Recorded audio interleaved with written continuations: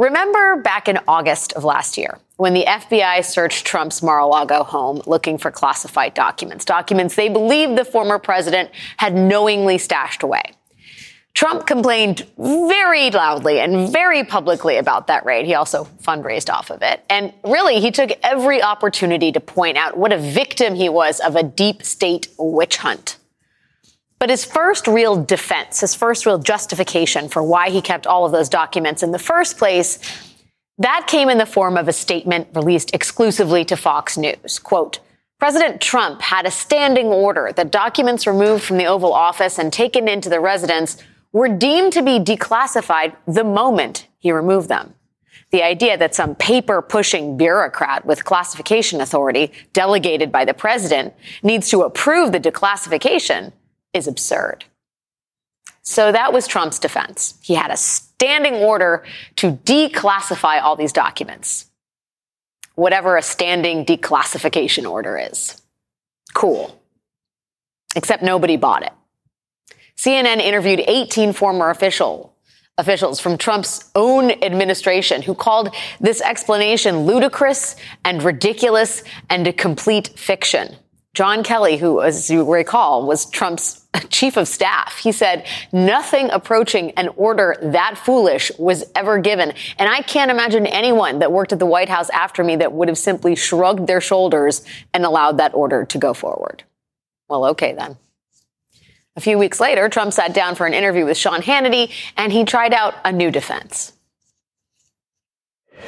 You had said on Truth Social a number of times you did declassify. I did declassify, yes. Okay.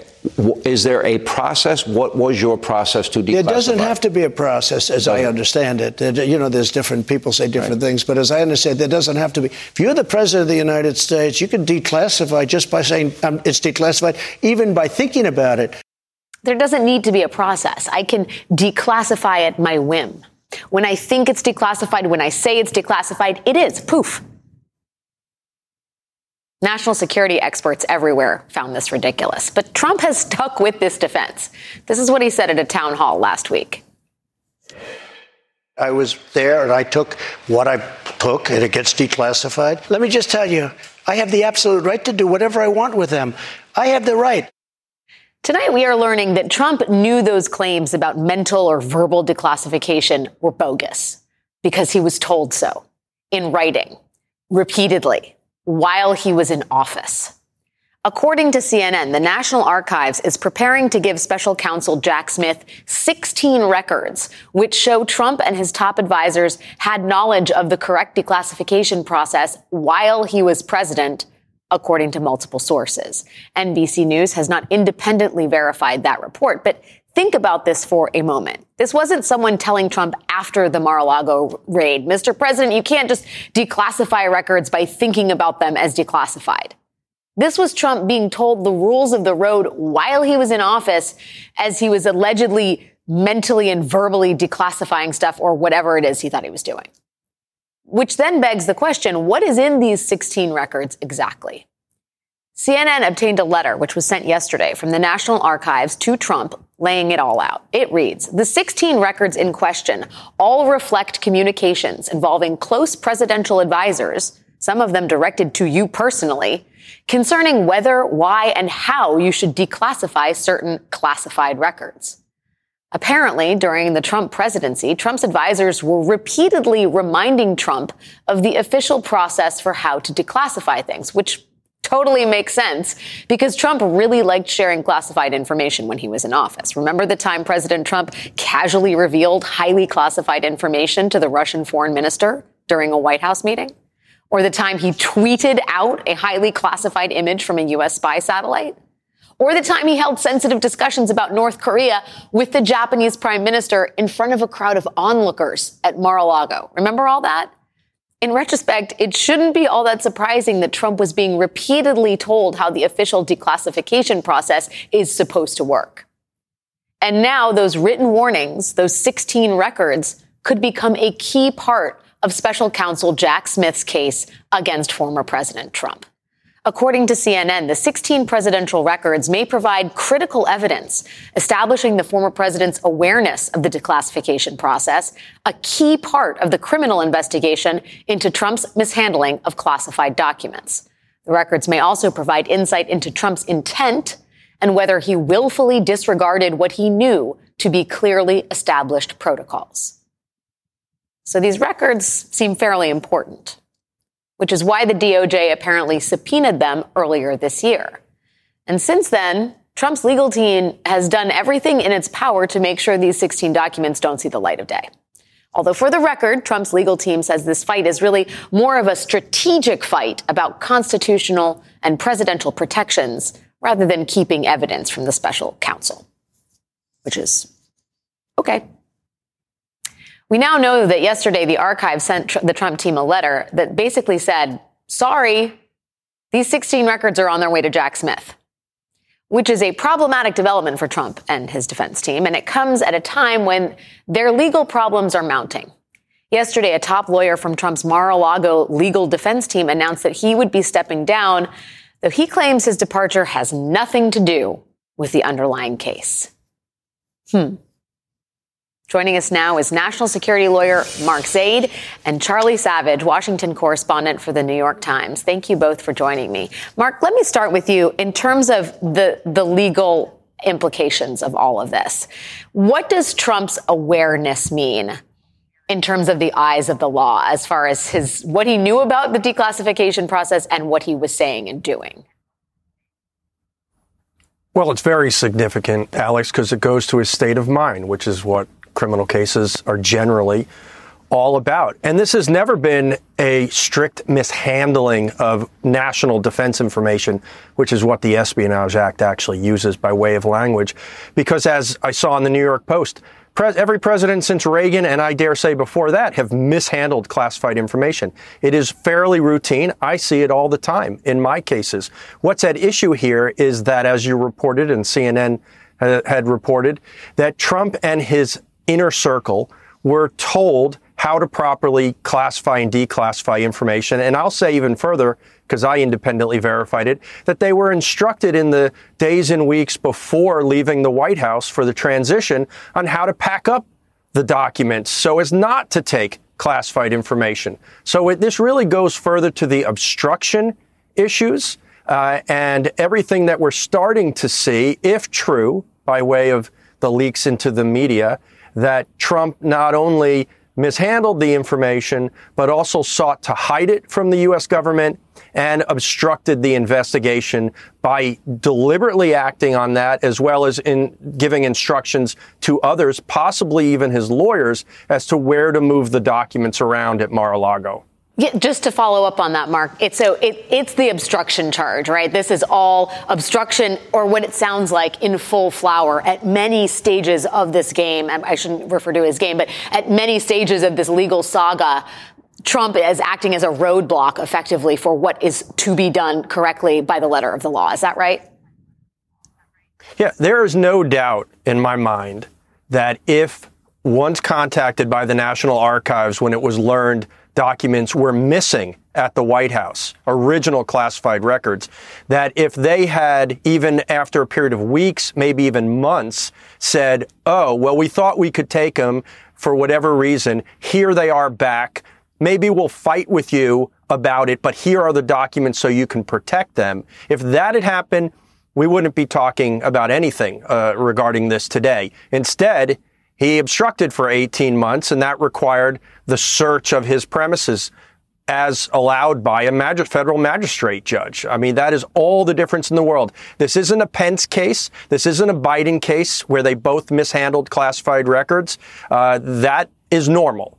What is not normal is how Trump and his supporters and allies have handled this case. Charlie, I am struck by the fact that as of last week, President Trump was still mounting this defense. I can declassify things just by saying they're declassified and thinking they're declassified, knowing that his legal team had received this subpoena and was fighting it in court, effectively fighting to make sure that proof that Trump knew counter to what he was saying public was going to come out, that Jack Smith is going to be handed these records.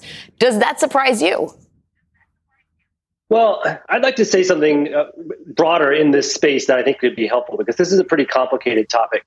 You know, your introduction has conflated this sort of mystical, I can declassify documents just by thinking it, and the prospect that a president could declassify documents just by saying it without following normal procedures.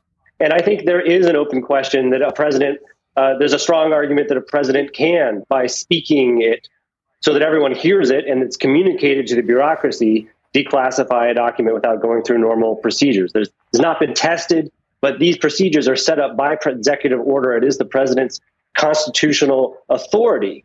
And so there's a lot of, there's arguments over can a president violate an executive order or regulation. It's not been tested, but there's a coherent argument that a president could do that if he had spoken it. One of the big fights here is he says he had this standing order, which does sound like a communicated directive, except no one heard it. It doesn't, he's apparently just made it up as his first stab at a defense here.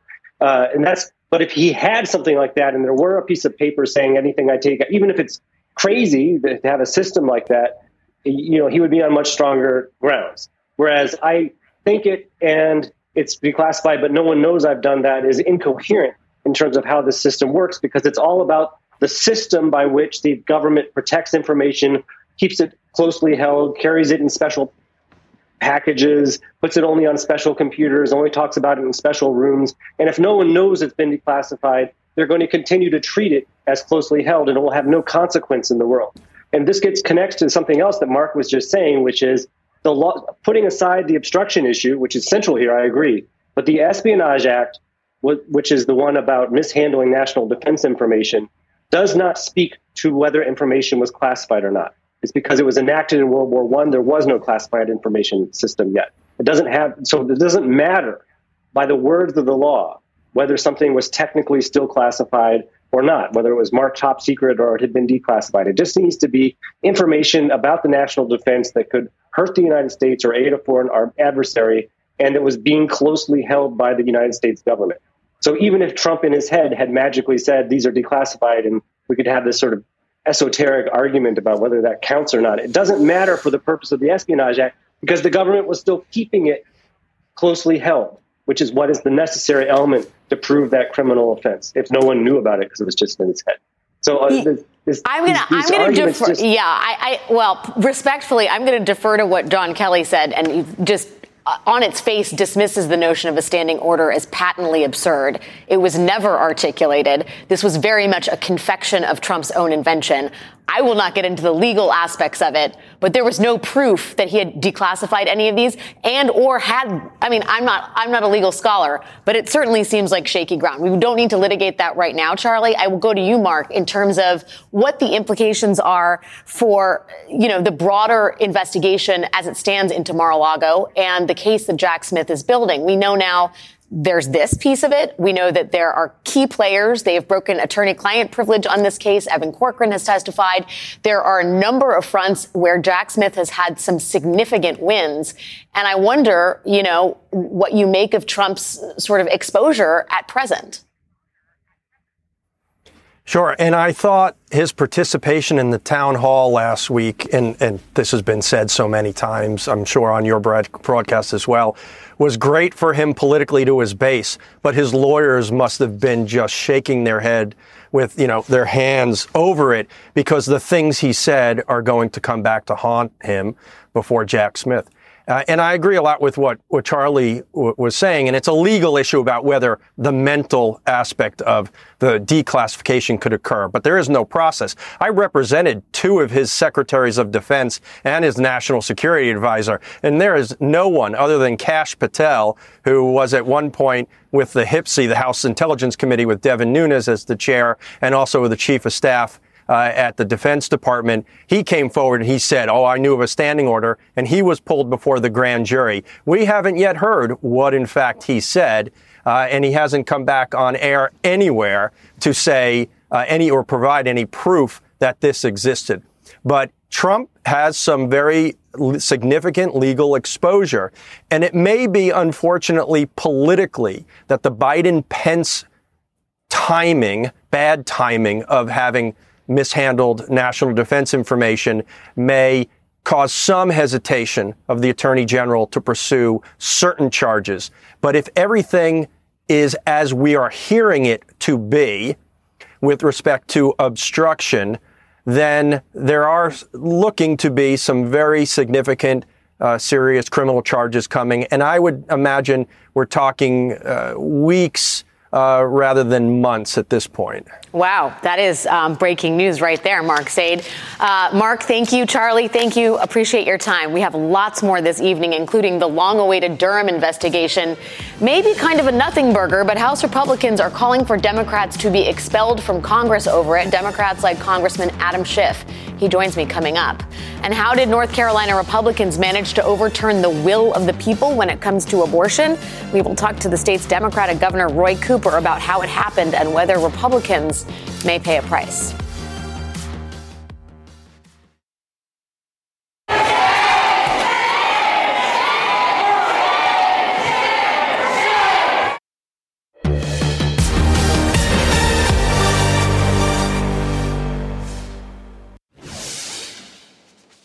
Abortion is a deeply personal decision. It should not be a political debate. My womb and my uterus is not up for your political grab. That was North Carolina State Representative Tricia Cotham back in 2015, sharing the story of her abortion in front of the North Carolina State Legislature. And this is what happened in that same room yesterday. The House has overridden the governor's veto and the bill becomes law, notwithstanding the governor's objections. It's going to be notified.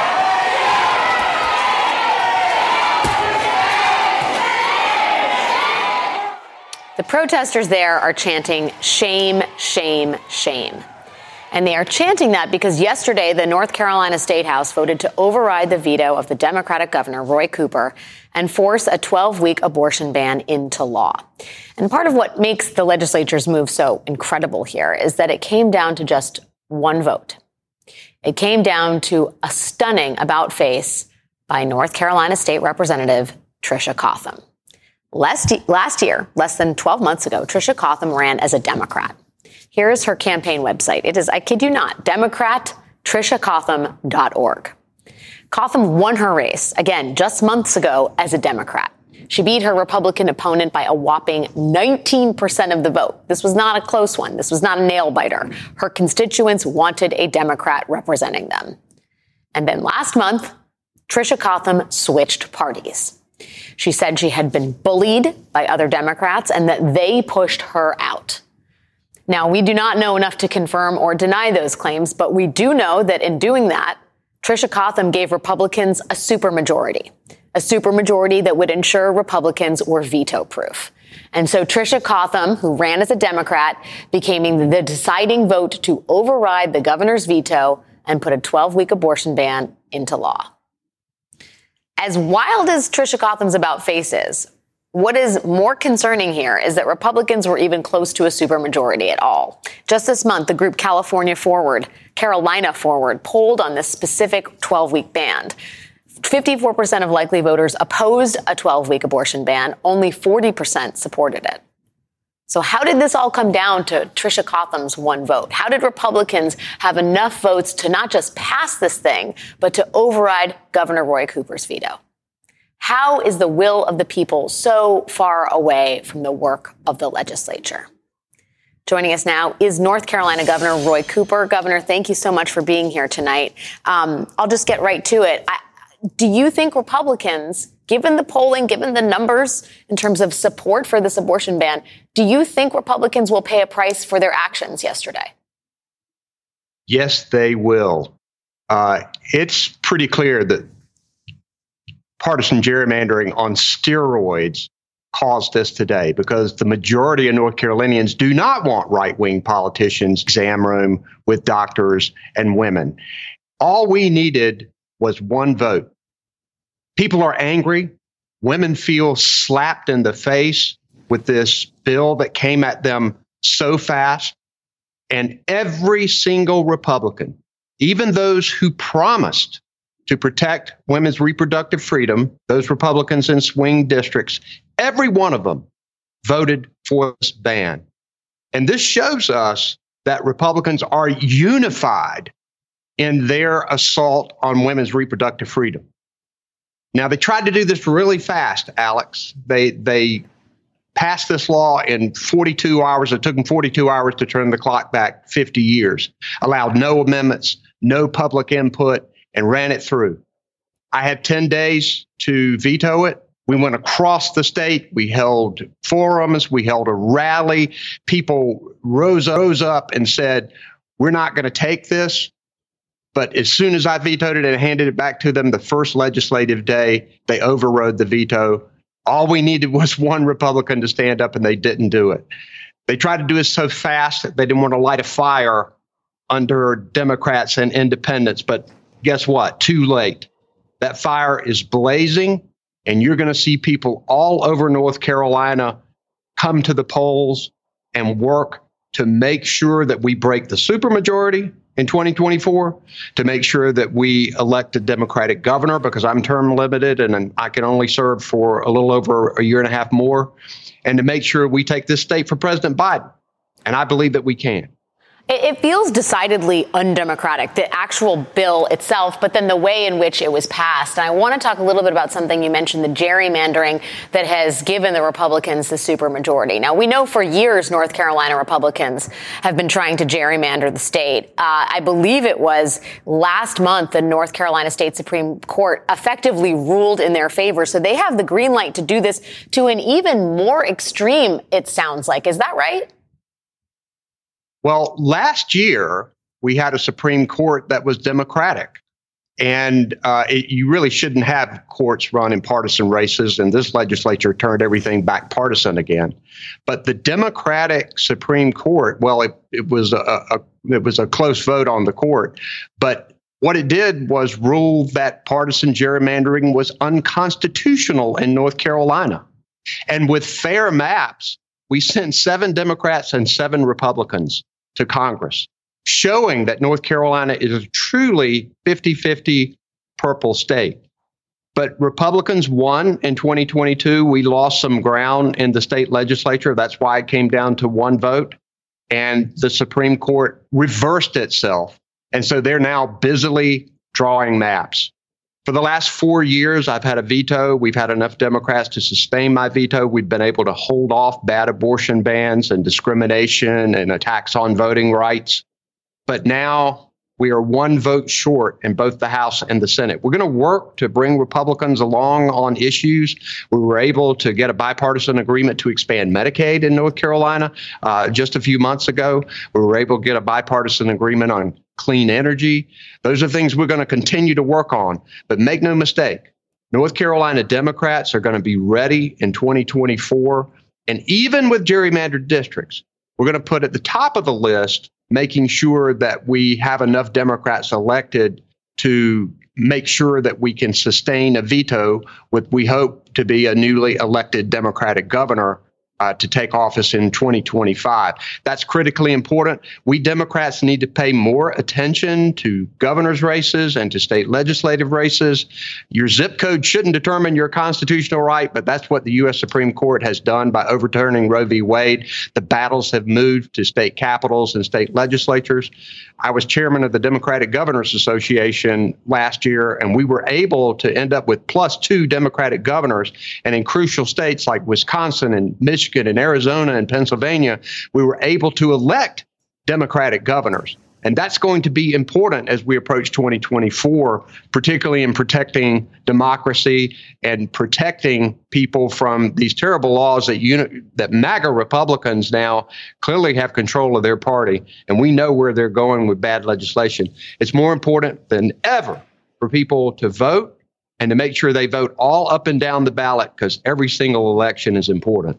Governor, why do you think Republicans do this on abortion in particular? Well, I think really gerrymandered districts have something to do with it, because I think you see Republicans in these very red districts only worry about primary opposition, and they look at it politically, so they get as far to the right as they possibly can. This is why we need independent redistricting commissions in every state. It's very difficult to redistrict in a fair way, but you can do it. And in North Carolina, they've taken this to a technologically diabolical extreme. They can go house by house. We have seen them draw congressional districts that have ended up 10-4. And they said the only reason it was 10-4 because they couldn't figure out a way to make it 11-3. That's the extreme that they go to. And I think that affects the kind of legislation that they consider. And all of them are following Donald Trump, too. So clearly you have a party that has lost its way, or either they found their way. And we know that Democrats and independents across North Carolina and across this country have to come out and be ready in 2024 to fight for our democracy, to fight for women's reproductive freedom, to fight for public education, health care, all of these things that we know are so critical. Well, we know that abortion is one of those issues that gets Democrats and independents out. So we shall see. Governor Cooper, thank you so much for your time tonight. Thanks a lot, Alex.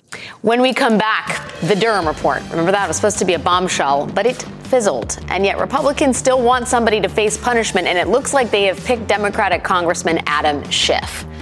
That's coming up. Plus, we will take a look at the ties between Supreme Court Justice Clarence Thomas, his billionaire benefactor Harlan Crow, and a judge who will be deciding a major case on abortion. That is next. Take a look at this painting. It has become iconic on the level of dogs playing poker. Everybody has a copy. It's a depiction of billionaire Republican megadonor Harlan Crow and his close relationship with Supreme Court Justice Clarence Thomas, as well as a few other friends. The same Clarence Thomas who accepted a lot of nice things from Harlan Crow, which has now piqued the interest of Congress. There are the thousands of dollars in luxury travel, the purchase of 3 Thomas-owned properties in the state of Georgia, the private school tuition for one of Thomas's very close relatives. ProPublica has unveiled a whole world of gifts Mr. Crow has given to his Supreme Court justice friend, Clarence Thomas. But there is another layer here. There is another interesting visual.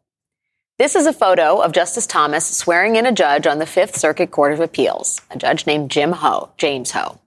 He is a Trump appointee who also clerked for Clarence Thomas. And that room they are all standing in, it is a private library in the home of Harlan Crow. And according to more reporting from ProPublica, flight records suggest that Harlan Crow perhaps even flew Justice Clarence Thomas in for this swearing in on Harlan Crow's private jet. But who's the judge here who's getting sworn in? He's not a Supreme Court justice. Judge Ho is one of the 3 circuit court judges who will decide whether or not mifepristone will remain accessible in this country, at least until the Supreme Court weighs in. And if you would like an understanding of which way Judge Ho may be leaning on this matter, take a listen to the question he asked during a hearing today as the defendants tried to explain why the FDA expedited its approval of mifepristone. Is it a serious illness? So in the preamble to the Subpart H regulation... Mother's Day, were we celebrating illness? No, Your Honor. Judge Ho has called abortion a moral tragedy. He has downplayed Judge Andrew Kaczmarek's actions before the Senate, and he has defended Justice Thomas's acceptance of gifts from Harlan Crow, the guy who hosted Judge Ho's swearing in.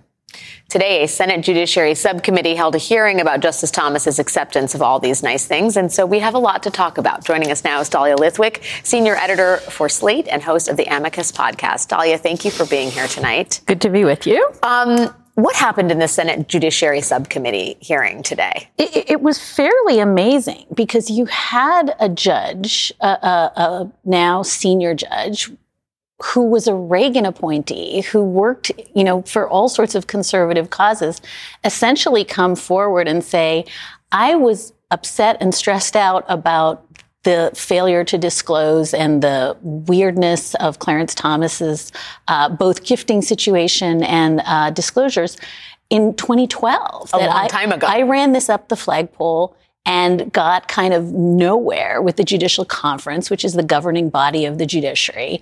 And he essentially they said to him, no, nothing to see here.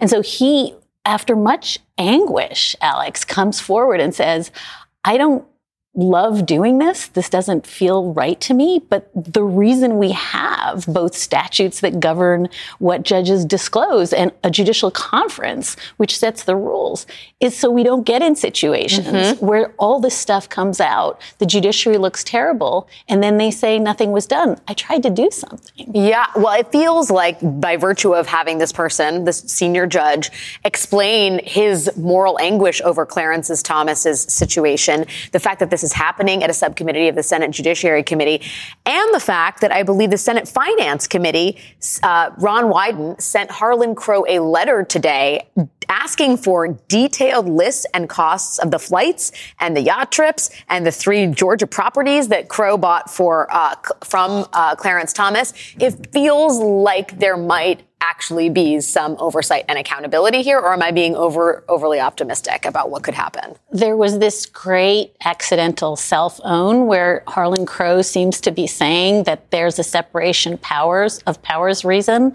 that he doesn't have to disclose what he knows. And so in a weird sense, what he's saying is that we all know the thing that is true, which is there is a fourth branch of government, and it's called Harlan Crow. Yeah. And that he somehow has some separation of powers interest in not disclosing what he has done because he's the boss of the other 3 branches. It's super crazy, but thank you, Mr. Crow, for telling us. Well, and I was telling you, I think Harlan Crow, his name keeps popping up. He's like the Kevin Bacon of maybe judicial malfeasance or at least corruptions or ethical questions. I mean, the idea that we showed that picture, maybe we can pull it up again, of Judge Jim Ho getting sworn in by Clarence Thomas at Harlan Crow's private library, right? This man is involved in a lot of the careers of these very conservative justices. And let us talk about Jim Ho, who made very clear that he is not a fan of mifepristone or some parts of bodily autonomy when it comes to pregnancy. What do you expect from the Fifth Circuit and him on this issue in particular? I mean, I think in some sense we saw the dry run when they initially, the Fifth Circuit initially ruled on Judge Kaczmarek's order, and they said, we're going to set the clock back to 2016, and we're just going to, pretend that what Judge Kaczmarek did was reasonable. And in some sense, they got spanked by the U.S. Supreme Court that didn't let that stay go into effect. So what we saw today, my colleague Mark Stern at Slate put it really well, was them just acting out. They were just kind of grumpy that the court had put them in the naughty boy chair and didn't let them do the thing they wanted to do, which would have, catastrophically limited access to mifepristone. And what we saw was so much kind of snark. I mean, that snark you led with, which is just really, we're going to talk again about things that are just not true, about the FDA not being in good faith. Maybe the FDA isn't going to follow instructions. Maybe, we should talk about how we're starving babies in the womb. Like the degree of sort of creepy, bad Fox News discourse, as opposed to serious judicial fact-finding, was really dispiriting from a federal judicial panel. Well, and I gotta say, I mean, at the risk of sounding like Pollyanna or Rip Van Winkle, I've just woken up from 100 years of slumber. I am still shocked that there is this cabal of arch conservatives who it increasingly seems feel like they are above the sort of standards of jurisprudence and can sort of make these calls on their own. And they're all friends and they all have paintings or photographs with wealthy benefactors and feel like they need to make no excuses about the network. I mean, from Judge Kaczmarek, you can get to Jim Ho, who swore Kaczmarek in. From Jim Ho, you can get to Clarence Thomas, who swore Jim Ho in, and from all of them, you get back to Harlan Crow. I mean, for the layman, this feels like the scales have fallen from our eyes. It's funny because I was thinking about your dogs playing poker analogy, and it would be like dogs playing poker if one of the dogs owned all the other dogs, right? Like that's why it's really not really a poker game. It's something much, much more, I think, nefarious. And I think it's also worth saying that Judge Ho was out on the hustings giving this barnstorming, disclaimer that everything that Clarence Thomas did was noble, and that Judge Kaczmarek, who you may recall, submitted a law review article and then took his name off and didn't disclose that as part of his hearings. Judge Ho defended that too. So these guys are so deep in each other's stuff that that's become their defense. And that part of it is just like, again, stop saying the quiet parts out loud because it doesn't make the judiciary look good. Yes. Stop being part of each other's stuff and stop wanting to be part of our stuff, too. Just saying, as a woman. Dahlia Lithwick, it is always a pleasure to see you. I'm sorry we have to talk about such grim topics. Thank you for your time and wisdom, as always. Still to come this evening, we are going to hear from Congressman Adam Schiff about why a Republican colleague is calling for him to be expelled from the House of Representatives. Stay with us.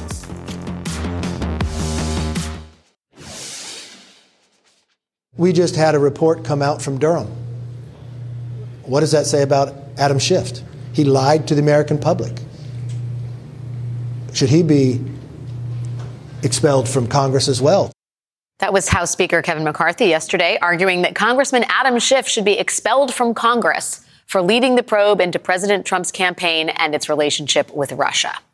Now, both the Mueller report and the bipartisan Senate Intelligence Committee concluded that Russia did interfere in the 2016 election with the sole purpose of helping Donald Trump beat Hillary Clinton, and that the Trump campaign welcomed that very interference. Speaker McCarthy made those comments after the release of the Durham report, which was a report commissioned by former Attorney General Bill Barr to basically investigate the investigators. That report contained no major revelations, and it failed to expose a politically motivated deep state conspiracy. But now, Republicans appear to be looking for ways to hold Democrats accountable for the things that Special Counsel Durham could not find himself, starting with Congressman Adam Schiff. Tonight, far-right Republican Congresswoman Anna Paulina Luna has introduced a resolution to expel Adam Schiff from Congress. This comes after Speaker McCarthy removed Congressman Schiff from the Intelligence Committee earlier this year. Now, Congressman Schiff has a lot to say about all this, and he is going to be joining me live right after this break, so stay tuned. A few hours ago, Republican Congresswoman Anna Paulina Luna filed a resolution calling for the expulsion of Democratic Congressman Adam Schiff from Congress over so-called revelations from Special Counsel John Durham's report. Congressman Luna alleges that Adam Schiff lied to the American people. He used his position on House Intelligence to push a lie that cost American taxpayers millions of dollars and abused the trust placed in him as chairman. The Durham report makes clear that the Russian collusion was a lie from day one, and Schiff knowingly perpetuated that lie for political gain. Joining us now is Congressman Adam Schiff of California, member of the Judiciary Committee. Congressman Schiff, thanks so much for being here. I'll just get right to it. I mean, what is your response to this move to try and expel you from the House of Representatives? Well, as you said, the Durham investigation, and again, this was an investigation Donald Trump demanded, an investigation of the investigators. Bill Barr was only happy enough to comply by the appointment of Durham.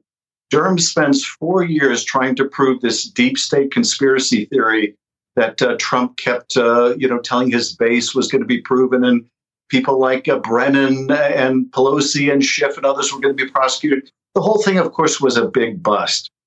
4 years, hundreds of interviews, and nothing to show but 2 failed cases in which not the defendants who were acquitted, but Durham, the prosecutor, I think, was criticized by the judge. And so their response to this big disappointment for Trump and for the MAGA crowd, let's go after Adam Schiff. Let's go after the person they most view as standing up for the rule of law, as standing up against Trump and MAGA world, leading the first impeachment, participating in the January 6th committee. That's what this is about. And Alex, I'm convinced when this dark chapter of our history is written, it will reflect that those Republican members who lack the courage to stand up to the most unethical president in U.S. history, Donald Trump, consoled themselves by attacking those who did. And that's what this is really about. Are you surprised that Speaker McCarthy is invoking your name? I mean, he is not technically part of the MAGA wing of the party, although he certainly does help them find a home in the Republican conference. But he is the Speaker of the House and is supposed to be above some of this petty political mudslinging. Did his comments surprise you? You know, nothing he does really surprised me. This is the same guy that gave surveillance video to Tucker Carlson. He will do whatever Trump wants him to do. And I'm sure Trump glories in McCarthy and House Republicans going after me. This is all about satisfying his boss in Mar-a-Lago and satisfying the Fox-watching crowd that loves Donald Trump. So it doesn't surprise me. McCarthy's also made it clear he wants to do everything he can to stop me from being elected to the Senate, where he knows I would be even more effective in pushing back against these efforts to tear down the rule of law. So this is, I think, part of what is at work here. Do you think that there's, I'm not going to ask if you think it's a coincidence because it's clearly not, but this is the day that there was a move to expel George Santos, the serial fabulist, from Congress. That failed. But do you think that this is a naked play to basically seek an eye for an eye, if you will? If George Santos is going to get kicked out, then so is Adam Schiff? I think that a lot of what's going on is what we've seen many times in the past, which is when Democrats do something for the right reason, they use the precedent to do something for the wrong reason and attempt to draw some kind of a false equivalence about it. But, the confluence of efforts to expel this serial fabricator, George Santos, this person who's just been indicted, who's admitted guilt to a foreign crime, to distract attention from that in the wake of the added disappointment of the Durham report. Let's go after Adam Schiff. Let's, please the MAGA crowd and send a message to anyone else that stands up to Donald Trump and the extreme MAGA world. We will go after you the way we're going after Adam Schiff. I think, Congressman Schiff, I think a lot of people are very deeply appreciative of what you've done in Congress and that the fact that you are not being cowed by these transparent attempts to oust you for reasons that have nothing to do with anything other than jealousy that you're effective at your job. Congressman Adam Schiff, thanks for your time tonight. Good luck in this fight. That is the show for this evening. We will see you again tomorrow.